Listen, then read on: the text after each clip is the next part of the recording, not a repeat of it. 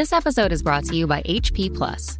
In a world full of smart devices, isn't it about time your printer got smart too?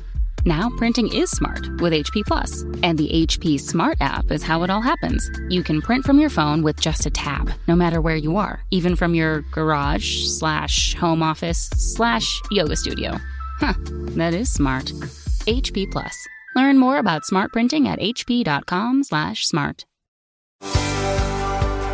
Leadership is a responsibility, not a position. Welcome to Leading from the Front with Dr. Gary McGrath, where experienced leaders share their own brand of leadership to help you develop and improve your own leadership capabilities. And now, here's your host, Dr. Gary. I'm Dr. Gary, making good bosses into great leaders with compassionate accountability. This initial podcast is to try to explain a little bit about why you might want to listen to Leading from the Front.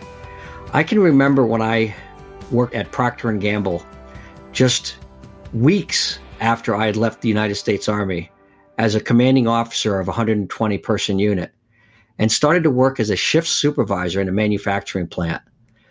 And after 6 months of working at Procter & Gamble, I had a couple people pull me aside who'd been with P&G a few years, and they said, Gary, we've been watching you, and you do a great job of leading from the front, but you need to learn to lead from behind.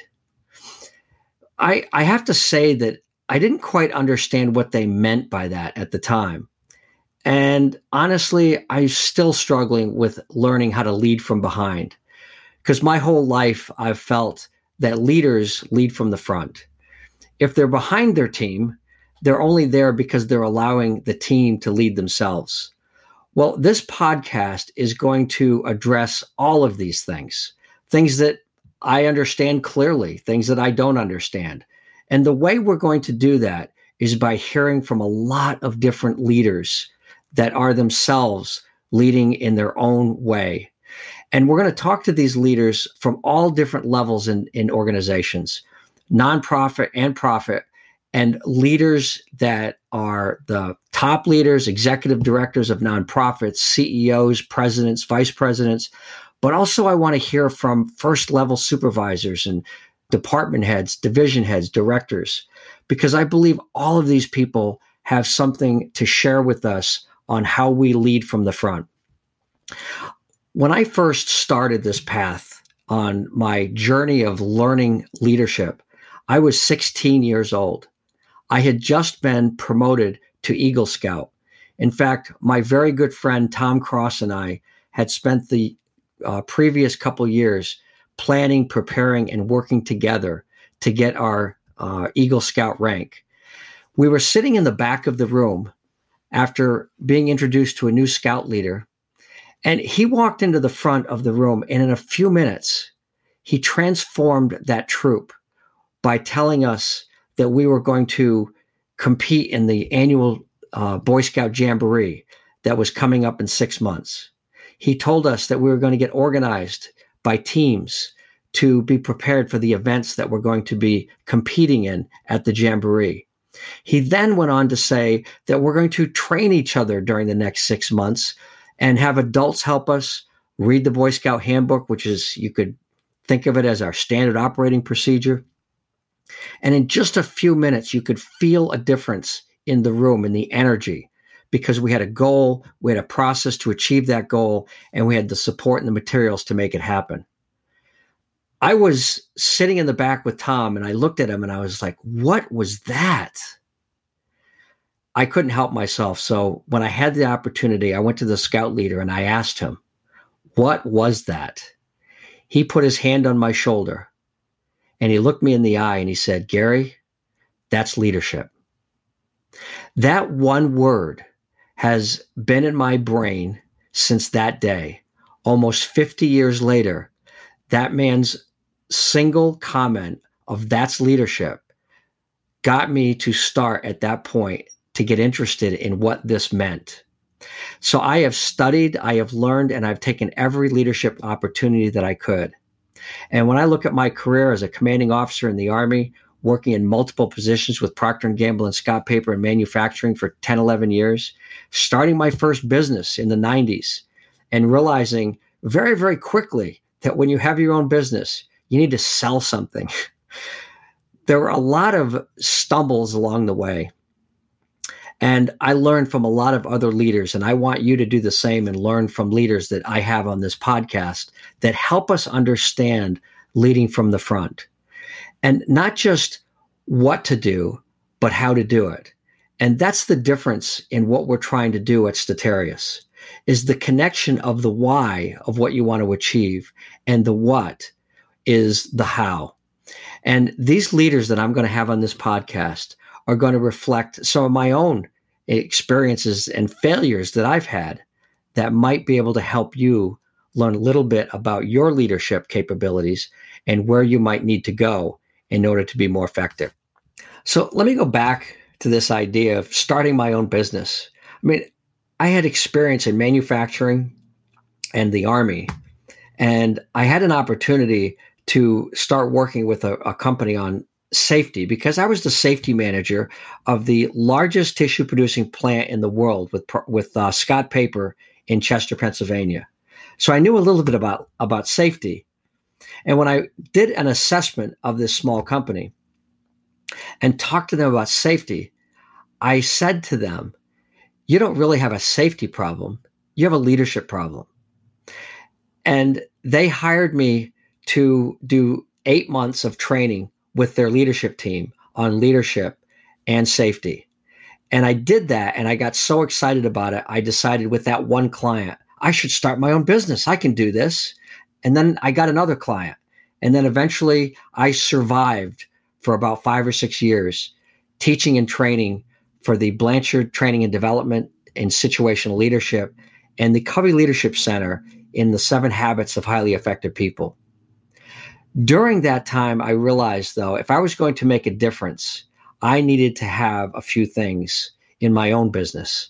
And those things were a terminal degree, a book or two, and a program that people would look at and say, yes, we need this program to develop our leaders.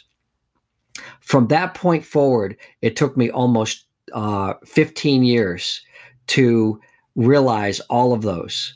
I now have a couple of books. I have a leadership program called Leader Step 7, and I have a model of leadership development called the 7 Steps of Intentional Leadership, which is what is the center of my second book, A CEO's Journey. Now, the culmination of all of these ideas and thoughts took years. And in every single opportunity that I had in leadership positions, I learned a lot about what to do and what not to do. In fact, I'll tell you about one. When I moved to Raleigh, North Carolina, and took over as vice president of sales for a local systems integration company, the week I started with that company, I was informed that the company actually wasn't a $50 million company. Their revenue rate was about $33 million. Well, that was a bit of a shock when I walked in the door. And I found out a lot of things about the team at that point and how they were going about doing things. They didn't have the right goals. They didn't have measurement systems and accountability. They didn't even have a good sales compensation plan. So we put a lot of those things in place. And the good news is in 6 months, we turned it around. And by the end of the year, we were at 39 million. The end of the next year, 49. So the revenue and the results was there. But I can honestly go back and think about how I went about all of that and say I made some major mistakes. One of those major mistakes was not listening enough to the sales team. If there was one thing that I could have done in my career to improve my leadership effectiveness, it was to build relationships. Because of all of those successes and failures and the way it went about those things, we have a definition of leadership now that doesn't have the word influence in it. For many years, my definition of leadership was the ability to influence others towards a goal or objective with voluntary support. Influencing others. And I had friends and even myself talk about this, and I never felt quite comfortable enough with that word influence. So we've changed our definition.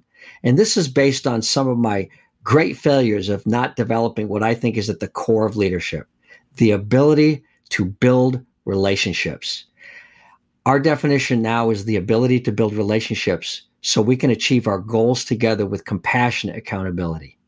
And the challenge is the application of all of those skills and competencies to offer compassionate accountability in our organizations.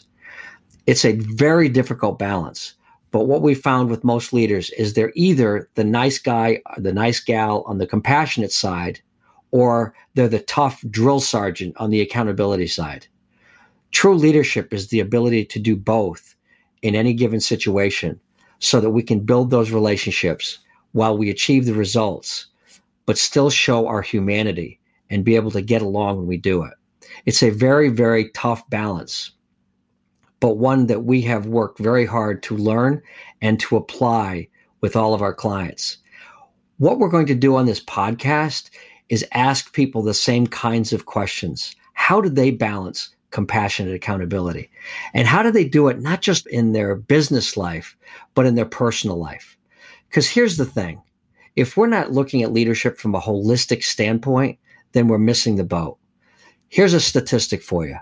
85% of all problems at work are because of the impacts of things outside of work. 85% of the challenges are outside of work. Family, friends, health, addictions, all kinds of challenges that we have outside that affect our ability to be able to work well.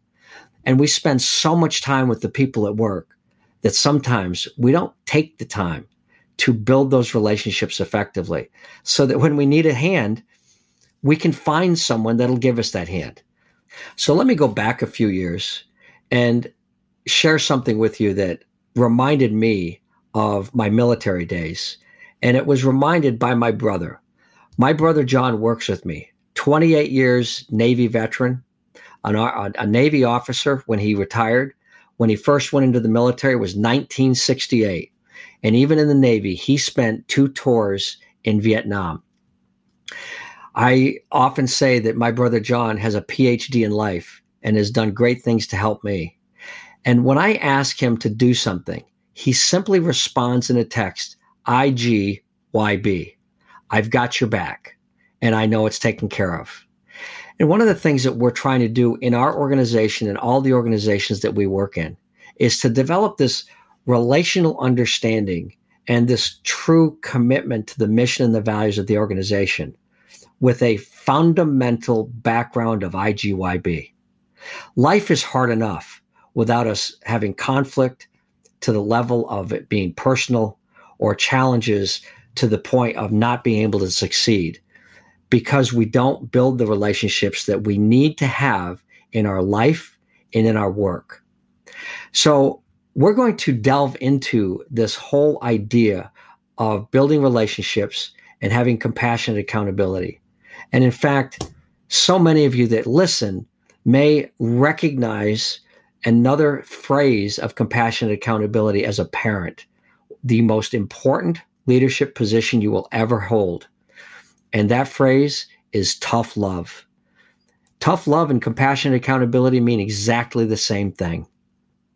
So we're going to be talking about a lot of different leaders. And the reason that we want to do that is all these leaders with all their different perspectives on life and leadership styles have their story to tell, things that they've learned, things that can share with us, things that we can learn from them. Because most of the time, what we learn from is our failures.